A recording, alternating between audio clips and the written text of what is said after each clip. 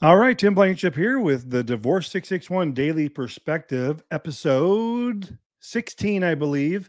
Thanks to all of you who watch. This podcast is picking up pretty good. We get plenty of views and people have been watching to the end. Clients that have been hiring me. Thank you, by the way.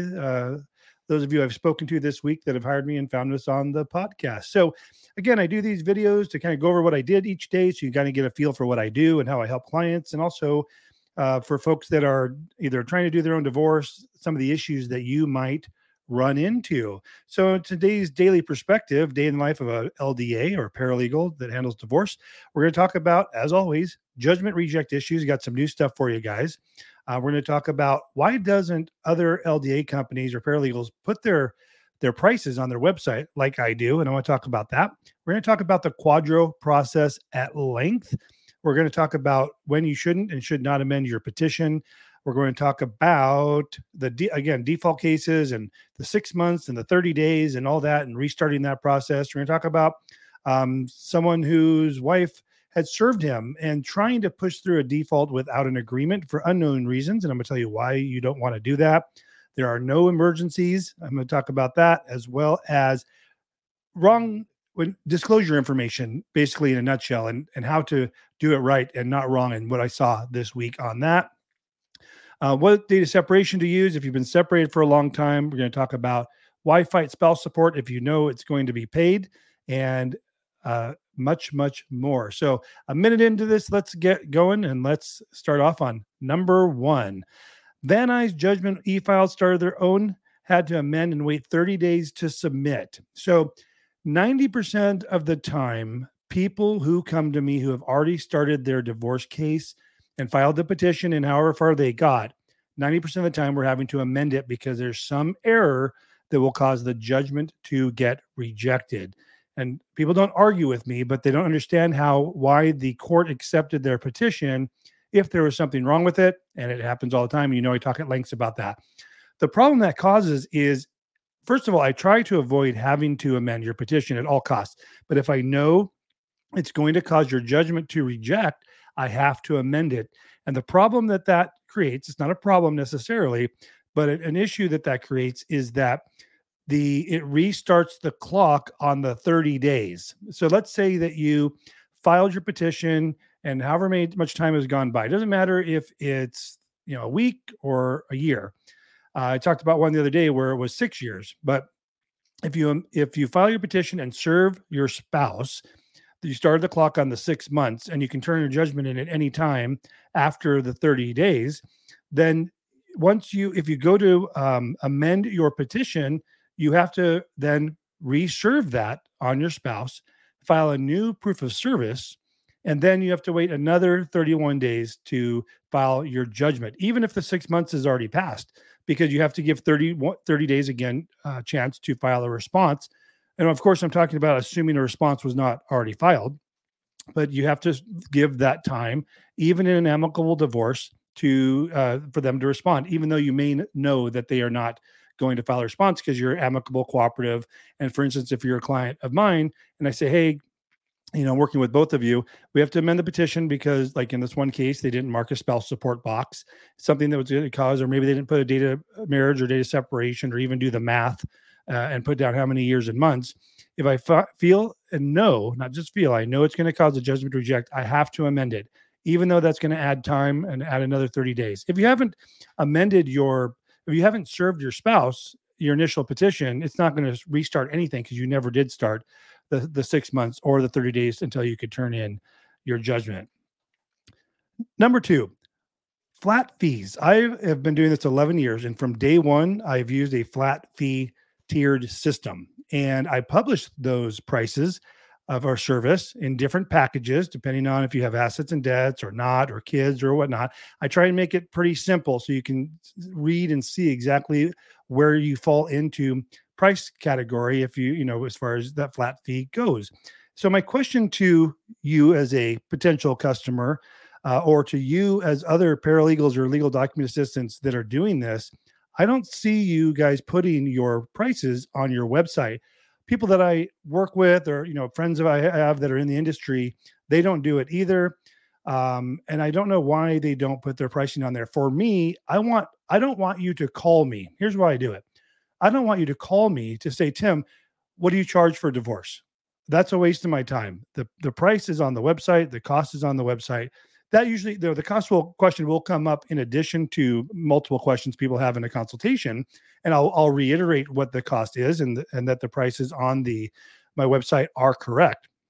But when people call and their first question is, what's the price? I ask them, well, have you been on my website? Well, no. That leads me to another thing. Before you call someone, find out if they are a suitable service for you. Do a little bit of homework before you pick up the phone and call someone. I'm happy to go over what we offer and our prices and all that and explain things to you. But imagine if you called someone else, another company, and they maybe weren't allowed to be doing this. Maybe they had bad reviews. I guess it just goes back to doing your homework. But if you're an LDA or paralegal, let me know in the comments, why are you not putting your prices on your website? Are you trying to trick people into calling you and then you hit them with the price? Are you trying not to be locked in to a particular fee structure? Or do you assess based on the person you talk to on the phone, based on what they say, you're going to come up with a number and it may be different all the time? I don't agree with that. I don't think that you should charge people different things based on certain issues that they may have. If you're handling contested cases where there's different forms, different paperwork, and it might take longer, that might make sense. But for me, I only handle amicable cooperative clients. You either have assets or you don't. You either have children or you don't. You either going to have alimony or a home or property division or you're not. And based on what you have, I can tell you what that price is going to be. And you can clearly see it on our website. Now, do some people have a ton more assets and a much more complicated settlement agreement we have to put together? Yes. But on the other side of that, do people have a very simple settlement agreement and terms? Do they pay the same price? Yes. Do they get the same product and service? Yes. Does one take me much longer than the other to take care of and prepare and finalize? Yes. But in the end, I feel like it all averages out.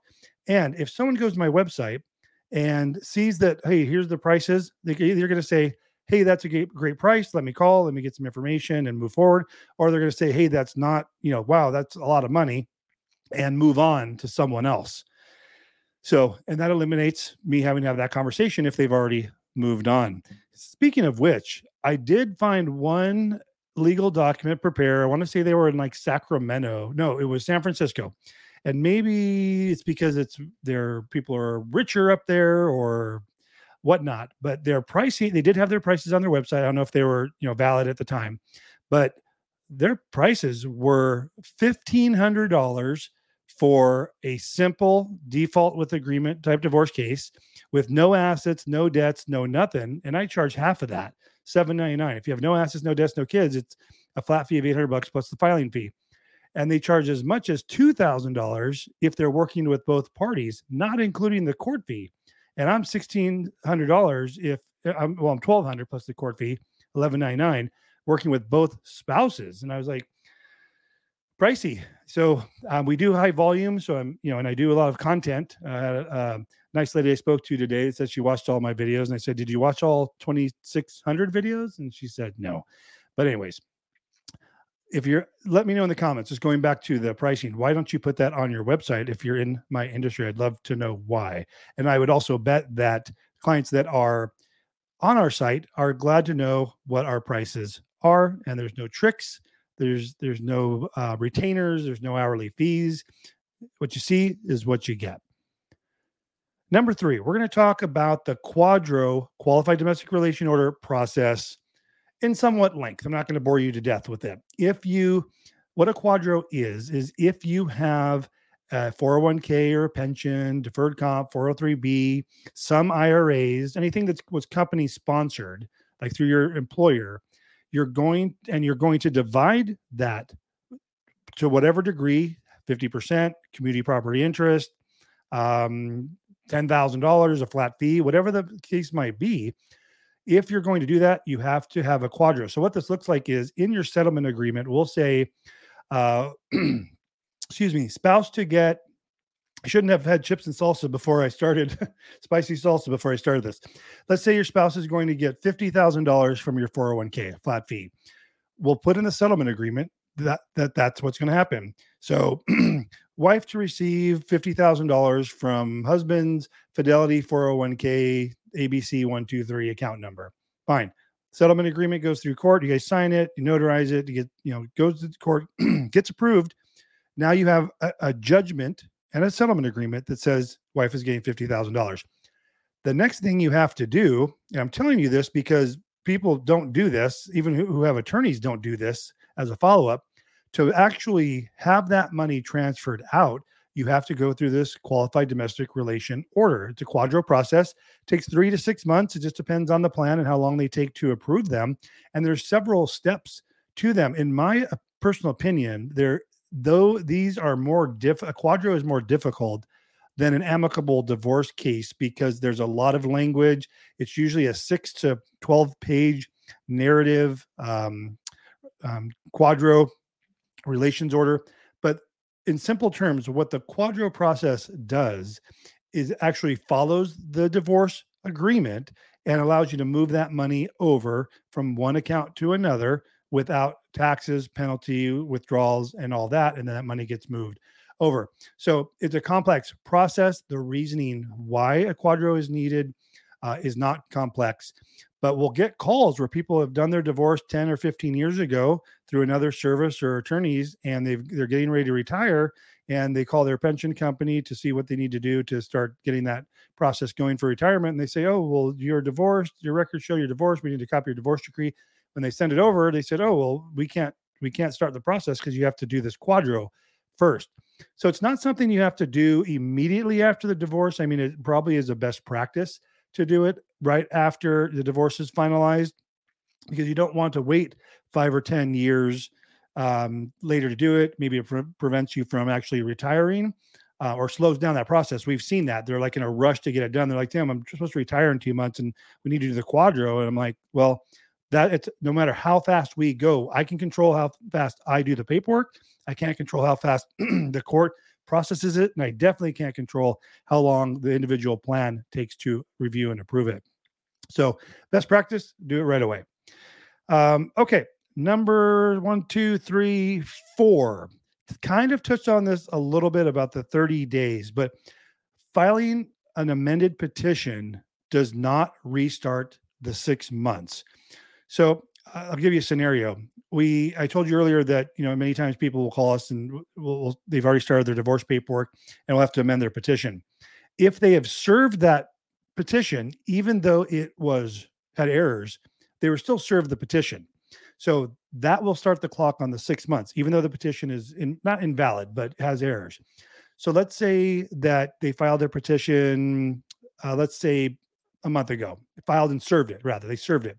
And technically we could submit their judgment for review and approval 31 days after the date of service. But then when I reviewed their paperwork, let's say there was an error that I knew was going to cause the judgment to reject. If we do that, instead of us being able to finalize right there on the spot, like, okay, give me your agreement, have you guys sign it, everything's good to go in the petition, and it's been served and the time has passed, then I usually just go right to the judgment. They sign it, we file it, and it's approved in a couple of days.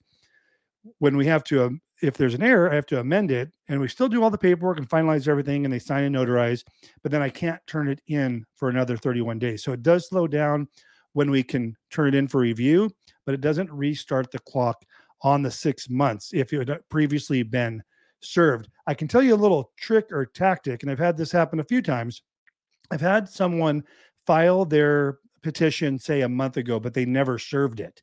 But then I went to review the petition and I said, oh, well, the petition is invalid. There's an error. We need to amend it. So what I would do is, and let's say that they did serve it, but they never filed the proof of service. I will say, let's file the proof of service of that badly, the incorrectly drafted petition, serve it so we can start the clock, say a month ago. Then I'll immediately amend it and then file it and then serve the amended petition, but the original date of service counts. So that's how we can correct it, but also backdate the date of service to the original filing, even though it was incorrect. Okay. Had a gentleman call me, they were number 5, had a gentleman call me where the wife had served him, and through all appearances and conversation, she was trying to push through a default without an agreement, and they had kids and assets and debts and all that. So when with my clients, I first of all always work with both spouses. It's a requirement. Number two is when you have a I just lost track of what I was going to tell you here. If you have assets and debts and kids, and you got your amicable, there's no reason to do a default without an agreement. In this particular case, so she had served him, no problem. They were in discussions. They weren't making any progress. In fact, I think a couple of months went by, like 4 months. Still hadn't filed a response. That's fine. But when he was trying to talk to her and ask her questions like this, to start talking terms, and he's like, well, should I file a response then? She said, well, I've already filed the default. So when that happens, what I gather is that someone's instructing his spouse to do this, thinking that a default without an agreement is the best way to go, because it sounds like on the summons that you can, if there's no response filed, you get everything you want. Now, while you can file the request in or default, if you do that and you did not prepare the petition correctly, you did not do equal division of assets and debts, you didn't file the property declarations, you didn't ask for custody the way you wanted, you can't change anything. In fact, if you file a petition and you say, I want 100% of the house, 100% of my 401k, 100% of these community property assets in your petition, and you attach the property declarations and you file it, you serve it, and you try and turn in a default without agreement divorce, that will get rejected because it does not follow community property guidelines. So while you may say, well, I filed the default and I asked for this in the petition, there was no response, I should get it. No, the court will require that all community assets and debts be divided equally. And they're going to have to amend their petition, redo the property declarations, show an equal distribution of assets and debts, and then reserve, because it sets aside the default, by the way. If you previously had a default filed and then you amend your summons and petition, and that automatically sets aside the default. You have to file a new proof of service, have them served again, and then file a new request in or default. But my question is, why would you do that? It's going to be so difficult to get the custody you want, to get the child support you may or may not want, the spouse support you may or may not want. You don't get to make the decisions in a default without an agreement, whereas a default with agreement would be the best way to go. In fact, I've often said to go through a contested divorce case, to file a response and go to trial is going to be better than a default without an agreement. And I always say default without an agreement is to be used as a last resort, in my opinion. Next, 6, maybe. I'll get calls once in a while. They'll leave a message and say, call me immediately. I have an emergency. I need to go to court right away. I have a trial tomorrow, something where they need some immediate action. One of the nice things about what I do is there are never any emergencies because I don't handle that type of paperwork. So if you're watching this and you're thinking, I'm going to call Tim because I'm going to go to trial, or I want to have my disclosures done, or anything to do with court, or that needs to be done tomorrow, or a motion. I don't do that. And I don't want to do that. I don't like doing that. So don't call me. There's no emergencies. I'm in full control, as are you, with you, both of you and your spouse being a participant in the process. And there is no emergencies. There's no court. There are no hearings. There are no trials. Nobody gets served. Most of it can be signed electronically. And if you're in LA County, I can even e-file your entire case start to finish. All right. So I had another case. So number 7, let's call it. I had another case today where husband had been served. Again, there's no problem with that. I understand that if you're trying to start your own divorce, you're following the directions. File the summons and petition. Next, step 2, serve your spouse. Okay, great. Maybe you're totally amicable and you had the sheriff do it. I've seen people do that. Totally unnecessary, but you don't know any better. Not going to hold you to that. But this paperwork was prepared in the worst way I ever saw.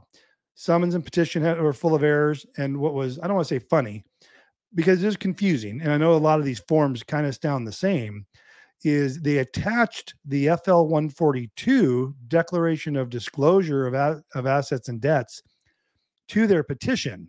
And that first of all, on the top of that form, it says, do not file this with the court. not only did they file it, but they attached it to the petition. If you're going to include assets and debts on your petition, you need to do it on the appropriate FL 160 property declarations. Number 9, data separation in the past, even if 20 years have gone by. So people will often ask if they've been separated for 1 year, 5 years, 10 years, 20 years. I forget what I talked about a few weeks ago. I think it was like 25 or 28 years. Even though you are technically still married, let's say 40 years, but if you say the data separation is 20 years ago, we're going to use that data separation. So on paper, on your divorce, it's going to show that you were married 20 years, not 40 years. Next subject, spousal support and not wanting to pay it. So and I want to talk about this consultation in detail because I've told you in the past that I give what I feel are really comprehensive. That was a good word. That's the word I wanted to use last time. I said really good, but really comprehensive consultations. You'll be surprised how much I can get through in 15 minutes. Usually we're done before the 15 minutes, even when there's a lot of specific questions. So in this particular case, they agreed on everything but the spouse support. He didn't want to pay it and she wanted it. And if there's even one issue you don't agree on, I can't really help you because I can't draft a settlement agreement. You guys aren't going to sign it. You probably need attorneys. You're definitely going to court for a judge to decide if you don't work it out on your own or through mediation. So I said, well, did she give you a number? And he said, yes, 1,600. And I said, well, how did she come up with this number? Did she make it up? And he says, no, I think she's talking to an attorney, family friend of ours. I said, okay, well, did she show you any proof of the calculation and whatnot? She said, no, she just gave it to me verbally. And so much of what I do when people are looking for help is they just need the information in order to make the decisions. They're just lacking information. They're amicable. They want to work towards an agreement, but they don't have the information. So I told them, hey, why don't I run some numbers for you? I don't normally do this on the consultation, but I mean, really, I can't go any further, but to say, if you don't agree, you need to file the response and, go to court and all that. So I ran the numbers. He gave me his income and his spouse's income, and I ran it, and he gave me 2 potential incomes for her. So I ran it at one income, and it gave us 1,300, which was lesser than the 1,600. And then I ran it at the higher income that he said it might be, or that it varied, and it came with almost the exact match of the 1,600. I said, oh, well, there's where that number is coming from. She's obviously spoken with someone who has access to the DissoMaster software and ran the calculations. And because I'm getting that exact number, almost to the penny, $1,600. And I said, so let me ask you this. If you know the calculation is coming out to $1,600, now you know where this is coming from. It wasn't just a number she pulled from a hat. Why would you go get an attorney, go to trial, and then end up with the same amount of support? Because there's not a whole lot of, there's a lot of gray area is what I should say in divorce. The spouse support, they run the calculations. This isn't going to be long-term spouse support. I think he was married 5 years. So I told him, you're looking at, general rule, 2.5, half the length of the marriage. And all this information, you guys, please understand, this is not me giving you legal advice. This is readily available information you can find at your fingertips. Just do a quick Google search on short-term marriage, long-term marriage, how that works out. And I'm able to explain that that's where this information comes from. So now we had two pieces of information and have the number, the $1,600 number was coming from a calculation for support based on their incomes. And number two, the duration of support is going to be for approximately half the length of the marriage. Now, could you go to trial and get an attorney and present all this evidence and try and reduce your income? Sure, that's why people go to court. And let's say that they go through that trial, and because they're able to add in some deductions towards 401k or medical or pension, there's little things we can add in that'll help lessen the amount of support you pay, because there's little deductions that we put into the calculator. Excuse me. So let's say that happens, and they go to court and they go to trial, and he gets $1,500. And I gave him this example. He gets $1,500 in spouse support for the same duration, half the length of the marriage. So what did that save him? It saved him $1,200 a year times 2.5, 12, 24, call it. So what would that be? $30,000. Well, no, $3,000 that he saved. But what if he spent $15,000 on that attorney to get that $100 difference in his spouse support. So I told him, this, you're likely going to, because I can't give him advice like this. So he said, there's likely going to be spouse support. Will it be 1,600? Maybe, maybe not. But how much are you willing to spend on an attorney to save $3,000? So you're going to lose $12,000 trying to save 3,000. It doesn't make sense to me. So what I told him is, I said, hey, do you trust this family friend who's apparently an attorney and a judge? And he said, yeah. I said, well, why don't you call him or her and say, can you work with both of us and kind of do this on more of a mediated fashion? The calculation you're running, let me give you some additional information on my income. Like, here's my pay stub, so you can see what the income changes are, and the differences and so forth, so you can get an accurate spouse support calculation, and then decide if that's what the number you want to go on. And hopefully he'll take my advice, because other than that, he's getting an attorney because he doesn't have the information, and probably going to spend more money than it's worth, as is the case most of the time with attorneys. Last subject. I do a lot of videos, 2,600 plus to date, probably 6 to 10 to 15 more a day that I add on. And the person I spoke with today said, I liked what you said in this one video. I've watched lots of videos, but you said one thing different in this one video, and that's why I hired you today. And I said, you know what? I'm glad that you're watching the videos, because in my opinion, the more content I get out there, the more people, the more visibility I have, obviously, but the more chances of people get to either learn to love me or decide that, nah, something I said, right, you didn't like. And I get that. Well, guess what? You just saved yourself time, and you definitely saved myself time by not calling me only to realize you don't like me. You definitely should work with people you like. And I guess, as I said, I'm sure I rub people the wrong way. They're just, personalities and whatnot. Not that I say anything wrong or whatnot. I'm not controversial at all, but maybe you wanted a female. Maybe you wanted someone younger.